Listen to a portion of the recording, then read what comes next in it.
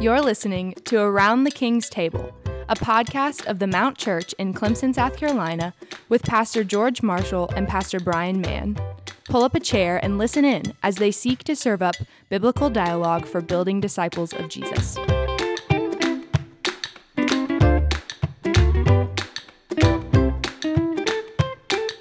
Okay, well, welcome to this episode of Around the King's Table. I'm Brian. And I'm George. George, as always, is with me. And George, today we want to talk about the first half of 1 Peter. Mm-hmm. And that's not coming out of nowhere for us. We've been studying 1 Peter together as a church this semester. That's where we've sort of perched our preaching. And as we've officially reached the halfway point of this really incredible letter, I thought it'd be a good time for us to do a bit of reflection on its themes and maybe some of its impact to date in the life of our church. Sure. So, allergies and all, let us just begin with this. So at the Mount, we aim to exposit biblical texts, to do what's called expositional preaching. Sure. And so, George, how would you define expositional preaching? Yeah, it's a good question. I think we would start with just saying you're taking the text, its actual, the text itself, its historical setting, its theological context, and using that to actually explain the meaning to those who are listening. That way, the application we get out is directly tied to the actual meaning of the passage in question. We're not, sort of out in left field, finding applications that are good but not related to the text and just using the text as a proof.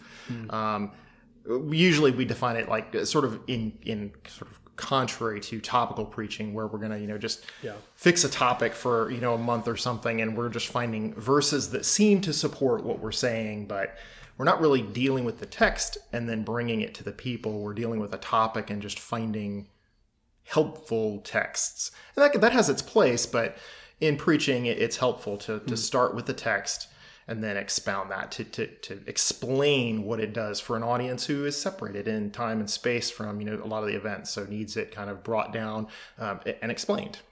Yeah, the way that I've heard it again very simply is just that the main point or thrust of the preacher's sermon is the main point or thrust of the text. That's a great, simple definition. And the only thing that I think I would probably add to that is that if we're doing it correctly and completely, it must always really come to a head in Christ. If not be completely saturated with Him. Jesus Himself has said that He's the focus of all the Scriptures. There's obviously a whole ton of things that we could say here about expositional preaching, but maybe we'll save that for another podcast. But yeah, we're ultimately just wanting to let the text speak for itself and get our hearts to Jesus in that text. Now, I will say, often people do kind of equate that with a verse by verse, but I think we can kind of avoid that in one sense, in that while we'll go, say, through a book of 1 Peter, we'll go, we're going to go through it in its entirety. During an individual sermon, sometimes you're not going to go verse by verse when you're doing expositional preaching. So especially like if you're doing the gospel, some sort of narrative, often a verse by verse is not actually going to be the best way to do expositional preaching. It may actually miss something. And so there is a distinction between those two sometimes. You're having to do the hard work of having a greater sense of the text. That's correct. Yeah. So there's also, inside of expositional, rather than just kind of get locked in laser focus on the you're also dealing with the whole book you're in, the whole canon of Scripture itself. So there's some things that help. Right. Yeah. Now we are in 1 Peter, so it's didactic. It's letter, and so exactly. we are tending to go a little more verse by verse as we go through that letter. And so far, we've actually just finished through verse 7 of chapter 3. And so my next question for you would be this: how would you summarize 1 Peter, the message of 1 Peter, to this point? Yeah, I'd say the major thing is going to be that we have hope. We don't have to be confused when we face trials because Christ has experienced the same. And He gives us both an example of that endurance. Plus, He's given us perfect sacrifice. So it's not just, oh, here's Jesus, be like him. That is totally necessary. But also Jesus has made it possible for us to endure because of what he's done on the cross. He's bought our endurance. Right. And then finally, kind of summing up where we've been most recently is just that idea of being a faithful servant, of following through, of, a holy conduct then lived out before a watching world. Yeah. So this is what I put down in my notes, that in a world opposed to Jesus, we're to press on behind Jesus, in the family of Jesus, to and because of the inheritance of Jesus. Nice. And so we're getting sort of the cultural, the societal aspect of it there, that I think it's not just true of 1 Peter's time and audience, but just of every, since the fall, every generation since the fall, right? That there is opposition to Christ and to real Christianity. We're to assume that and live publicly for Jesus in the midst of it. We're to press on behind him. He is the one that is leading us. We're following him. We're to do this not as individual or isolated Christians, but I think Peter is really focused on, you need to be in a church family. We must say a local church. He gets to talking about the spiritual household of God and so on and so forth in chapter 2. And that ultimately we're able to endure, yes, wonderfully because we have this family that's enduring with us, but also because we do have this living hope in front of us as well. Like our following Jesus doesn't end in the dirt. Right. It doesn't end with the cross. There's resurrection beyond it as well. Absolutely. And that is the great hope that presses us on. So we have titled our series in 1 Peter just this: a living hope for holy living when that life is hard. That's our title of it. So I think that kind of is a good summary of 1 Peter for us.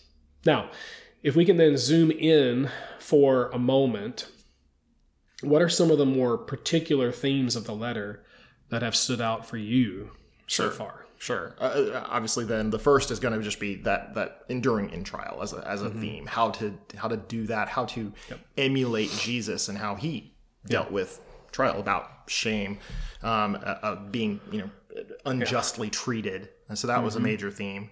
The whole idea of living as strangers.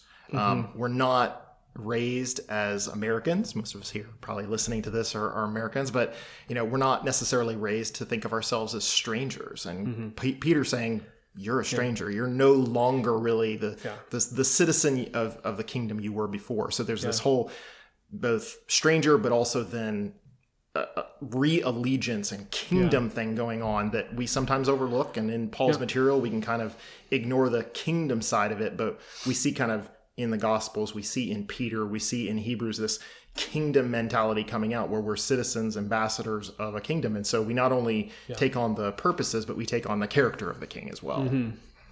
Yeah. That's really good. The one other is this whole idea of we focus a lot, especially with our focus on Pauline epistles. We often think of guilt and righteousness as the major thing we see in Christianity. But I think Peter, especially in chapter 1, but then as he gets into dealing with authorities and dealing with servants, he brings out this idea of the shame and honor, and how Christ has actually effectively both dealt with guilt and righteousness, but he's also effectively dealt with our shame. As we deal with trial and that brings shame on us, we look to Christ and see that he's overcome that shame for us. And we have a new kind of honor, and then we offer a new kind of honor back to others around us. Yeah, so, we're to live unashamedly. Exactly. For him, even while we're being shamed. Yeah. For him. Yeah. Yeah, that's really good. One of the things I think for me, again, has just been the prominence of a healthy church to radiant evangelical Christianity. So like right there at the center of the letter, you get 1 Peter 2, I believe it's 2:9, where he's letting us know who we are in Christ as the people of God, right? This royal priesthood, this holy nation, this chosen race, and then he gives the purpose for which he's called us. He's called us to be proclaiming the excellencies of him. That's right. Who has brought us out of darkness and into his marvelous light. And so that's really at the center of the letter. But I think what's been striking for me, a specific theme that's been striking for me, is just the importance of the Christian, again, the individual Christian being part of a healthy local church, and how that then becomes a pulpit for the proclamation of Christ. Yeah. That the healthy local church is vital for you to actually fulfill your calling as a Christian, because there is a calling upon the church that you're a part of to be proclaiming Jesus. And so I think that's definitely been one of the things that's stood out for me. That's right. The other one, and probably because we've just spent so much time going through it from verse 11 all the way through to verse 7 of chapter 3, or I guess even to 17 now that we're beyond chapter 3, verse 17, is just the cruciform shape of the Christian life. Yeah, absolutely. That the risen life, that the person who has been raised from the dead by Christ in their souls or in their hearts or what have you, they're going to begin to look like Jesus. That's right.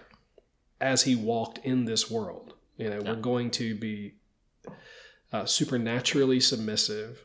We're going to be gentle with those who oppose us, those who are our detractors, those who try to take advantage of us, do us harm. We're going to love our enemies. When we are struck down, we're not going to strike back. These kinds of things, I think, are just like, and I've heard from folks in our congregation, which we're going to get to in a second, like that has been something that has been especially poignant and powerful for them, is to see, the cross is not something that's to be an abstraction from the Christian life. The Christian life is cruciform. It takes the shape of the cross and becomes a living display of the grace of Jesus to one another and to outsiders. Yeah, and as we mentioned, maybe in a previous podcast even, we turn that, it's not just that living, it's also that, our evangelism is not just something off to the side. It's really something that comes and stems out of that trial, that experience of suffering with Christ. We use that, we turn that into opportunities to actually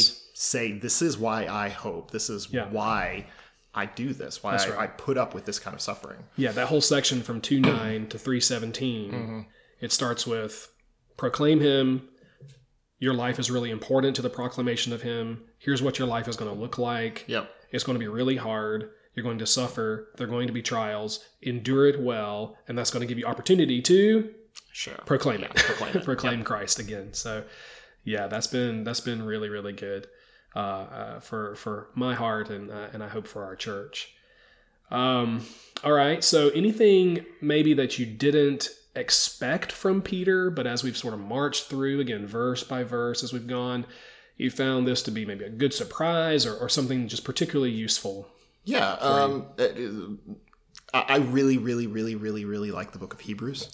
And I've been struck by, not necessarily expecting it, some of the connections that Peter uses, sort of the same sort of ideas, especially if you look at like 1:10 or 1:20 through 21, where he's really talking about Jesus being the kind of the full expression of what the prophets were sharing before, what the prophets were looking into. We have, Hebrews 1, various times in various ways God has spoken to us through the prophets, but now in the end times he's spoken to us through his son. Right. And Peter really sharing that same kind of ideas, that we have a fuller revelation because we had Christ inaugurating his kingdom among us. And now the preaching of the apostles to share exactly what Christ was doing in that. We have like expert commentary on what Jesus has accomplished. So and I'll be the one to do it here, but the Peter's one verse plea to husbands, it was especially helpful for me just in studying that and then coming to preach it. Again, it's just one verse, but so good, so necessary, because otherwise I think his call to Christian wives and to Christian women could be misconstrued in a lot of ways. That's right. And so he comes to husbands and calls us to live with our wives in an understanding way, or however we want to translate that from the Greek, the understanding way, or according to the knowledge of God, or whatever it is supposed to be there. But the idea is that we're to really care about our wives. Sure. We're to live with them in a gentle way. We're to be living with them in a way that really does care for their souls, in a absolutely non-abusive way, but in a self-sacrificial and loving way. And then that our prayers, so our own way of relating to God, is on the line in how we are relating to our wives. God's like, listen, you think this is not important? It's very important that you love your wife, and you care for her. So that's been something that I think has really touched me as a Christian husband. Along the same sort of line here, any specific verse or set of verses that have captured your heart as we've gone through the letter? Yeah, one stood out, and that's chapter 2, verses 9 through 10. Yeah. What stuck with me is their kind of relationship with Hosea, chapter 1. This whole idea of once a people, not a people, now a people, once not having mercy, now having mercy. Mm-hmm. And you get to see this fulfillment, really. I mean, you have Hosea basically telling the nation of Israel, the northern kingdom, you basically treated your inheritance as nothing, but in the end, you'll be my people again. I'm going to make this right. And he does the same with us. Mm-hmm. So he's made us into a people who can show off his glory, even though we really didn't deserve it. Yeah. And it's a Jewish and Gentile people, correct, I would add. Combined. Yep. Yes, I would add there also. Yeah. Couple for me, I love the end of chapter 1, verse 12, which Nathan preached on, just the angels, right? It's just such a wonderful thought to think, right, that the angels are looking in on the gospel of Jesus with awe and wonder. Yeah. It's just, I don't know, like our hearts really should rise as far as they can to that occasion of this is such a glorious gospel that we have in Jesus. What a glorious Savior we have, that even angels are adoring him from above or wherever. Yeah. Another one, it was chapter 2, verse 17 for me. The honor everyone. Mm-hmm. A lot of this one specifically because our culture is just so not this. Yeah. but honoring everyone, love the brotherhood, meaning the church, love your brothers and sisters in Christ. So love goes to them. Fear God. And then he comes back and says, honor the emperor. Mm. Well, of course, you go like on social media and all this kind of stuff today, and it's like we're just blasting the emperor. We're blasting the politics and the politicians, and we can't get along with one another, and we're not honoring people. We're treating them as less than people and all this kind of stuff. Right. And Peter's like, no. And he's living in a time, I'm not sure that it's Nero or whatever, but it's definitely not easy to be a Christian in that culture, right? This is not an emperor that we would say is necessarily a moral exemplar. This is not someone that we're, but at any rate, he's saying to these Christians who very well in the near future could be dying for their faith at the hands of this emperor, honor him, give him the same respect, interestingly, sort of a condescending way, but not in like a bad condescending way. But he's saying, the same thing that you give to every human being, give to the emperor, because at the end of the day, that's all he is. Right? Exactly. It's honor. Right. Honor him, but he's just a man. Fear God. Right. So you get into issues of liberty of conscience and all that kind of stuff that the Lord alone is getting our worship and our adoration and our love and our obedience at the end of the day. And then again, the centrality of the church and all of that there's a special relationship we're to have with the brotherhood. Absolutely. In the midst of all that. Yeah. Nice. So there was that. And then finally, you get to verses 21 and 25 of chapter 2, and you get the whether it's a Christ hymn or whatever it is, but that's obviously like a mountain peak in 1 Peter, where we get to see Christ, obviously as our Savior, from our sins, but also as in a real sense, and we tend to shy away from this, I think, a little bit, but in a real sense, Peter's holding him out as our exemplar. Mm-hmm. So that for me was also just a really great Isaiah 53, 52. Yeah, right. Was a great passage. 1 Peter has just been an awesome book in general, just for the way it grabs Old Testament and pulls it in, so that we don't get lost and think we're so detached from what God was saying the whole time. Mm-hmm. Yeah, really, really good. And so pastorally, as we sort of step back and try to measure the good that God has done in our church by 1 Peter over the past couple of months, Anything you discern in the way of just impact, fruitfulness amongst the flock right now? Sure, and it ties back also. I mean, we just finished Job before we did First Peter, and we're focusing on trials, but from the perspective of how do you be a good counsel? How do you be a good Christian brother, sister in the body? Yep. And this kind of working in the other side of it is how do you endure and stand up under trial and actually show holy conduct? I think that both of them have fit with our cultural setting of dealing with these trials that try to separate, isolate, and keep us from being a body. This really speaks into, well, how do you continue to be a body in the midst of that? How do you still connect with one another, show love, show holy deference to authorities? How do you at the same time follow Christ when he calls us to stand against authorities? So all of that I thought has worked in our body very well. I've seen people reflecting on that and interacting with that. So I think it was the book fits the time we're in. So yeah, it does very well. And I think along with that, I mean, I've spoken with a few folks. One was a college student who was just remarking about how good it has been to have his heart set on the cross of Christ, and how again that's to be displayed in his life. Sure. Just the contrast with what he's seeing in the world, where everything is me, selfish, self-fulfillment, self-preservation, and all this kind of stuff. And then here comes Peter, and he's saying, no, that's not the good life. In fact, he was listening to the sermon that we did on the good life, and he was like, that was just transformative for me, was to hear that the good life is the life of cross-bearing, entrusting myself to God, and believing that at the end of the day, there's resurrection beyond the cross, and so it's all going to be worth it. Absolutely, So the self-sacrificial nature of the Christian life is one of the things there.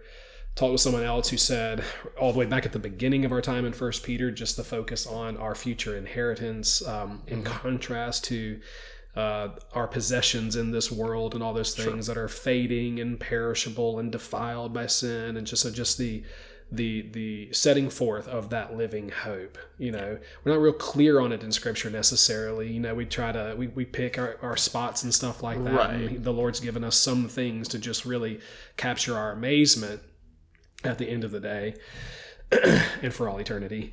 But just to think on an inheritance in Christ in the presence of God that is imperishable, undefiled, like sin is gone, and unfading, like it never gets boring. Whatever it is, whatever is there for us to enjoy, like it never gets boring. It never fades. Right. And it empowers now. It's not just, it's eternal, but it should affect everything now, even though it's the future. But it's the joy for which Christ, and therefore we, endure the cross. That's right. There is a gravitational pull due to its glory that pulls us through the sometimes the slog, the sanctified slog of this world. The last one does go back to just sort of our present moment in culture, and it was a lady in our church who's just saying, choosing obedience to Christ, right, knowing the cost, and with that experiencing the cost and continuing to obey Christ nonetheless, and then that related to how we graciously relate to our detractors. Particularly, like she's feeling some kind of like tug to be critical of government officials and all this kind of stuff, and so that passage especially, of part of what it means for us to be obedient to Jesus is to be gracious towards those who are not so gracious to us. It's not a fight fire with fire. It's fight fire with something else. Like we said, we've been redeemed from fire to fight it with something else, namely the cross of Christ. That's right. All right. Well, any final thoughts, brother? We're in a time period where I think the call on us to recognize ourselves as citizens of a different kingdom and strangers in this world is going to become more and more important as a Christian body, not just as individuals, but as a Christian body to see ourselves as strangers who have a message to share from its king, that the world is not just, oh yeah, that's just the norm, but something that's actually, it's countercultural. It calls us to something unique and different. I think that this is going to become more and more and more necessary for us as believers. Yeah, to hear that we are in the world, but that we're not of it. Yep. So while we're in it, we're to be for Jesus. Absolutely. Yeah, at all costs. All right. Thanks, brother. Yeah.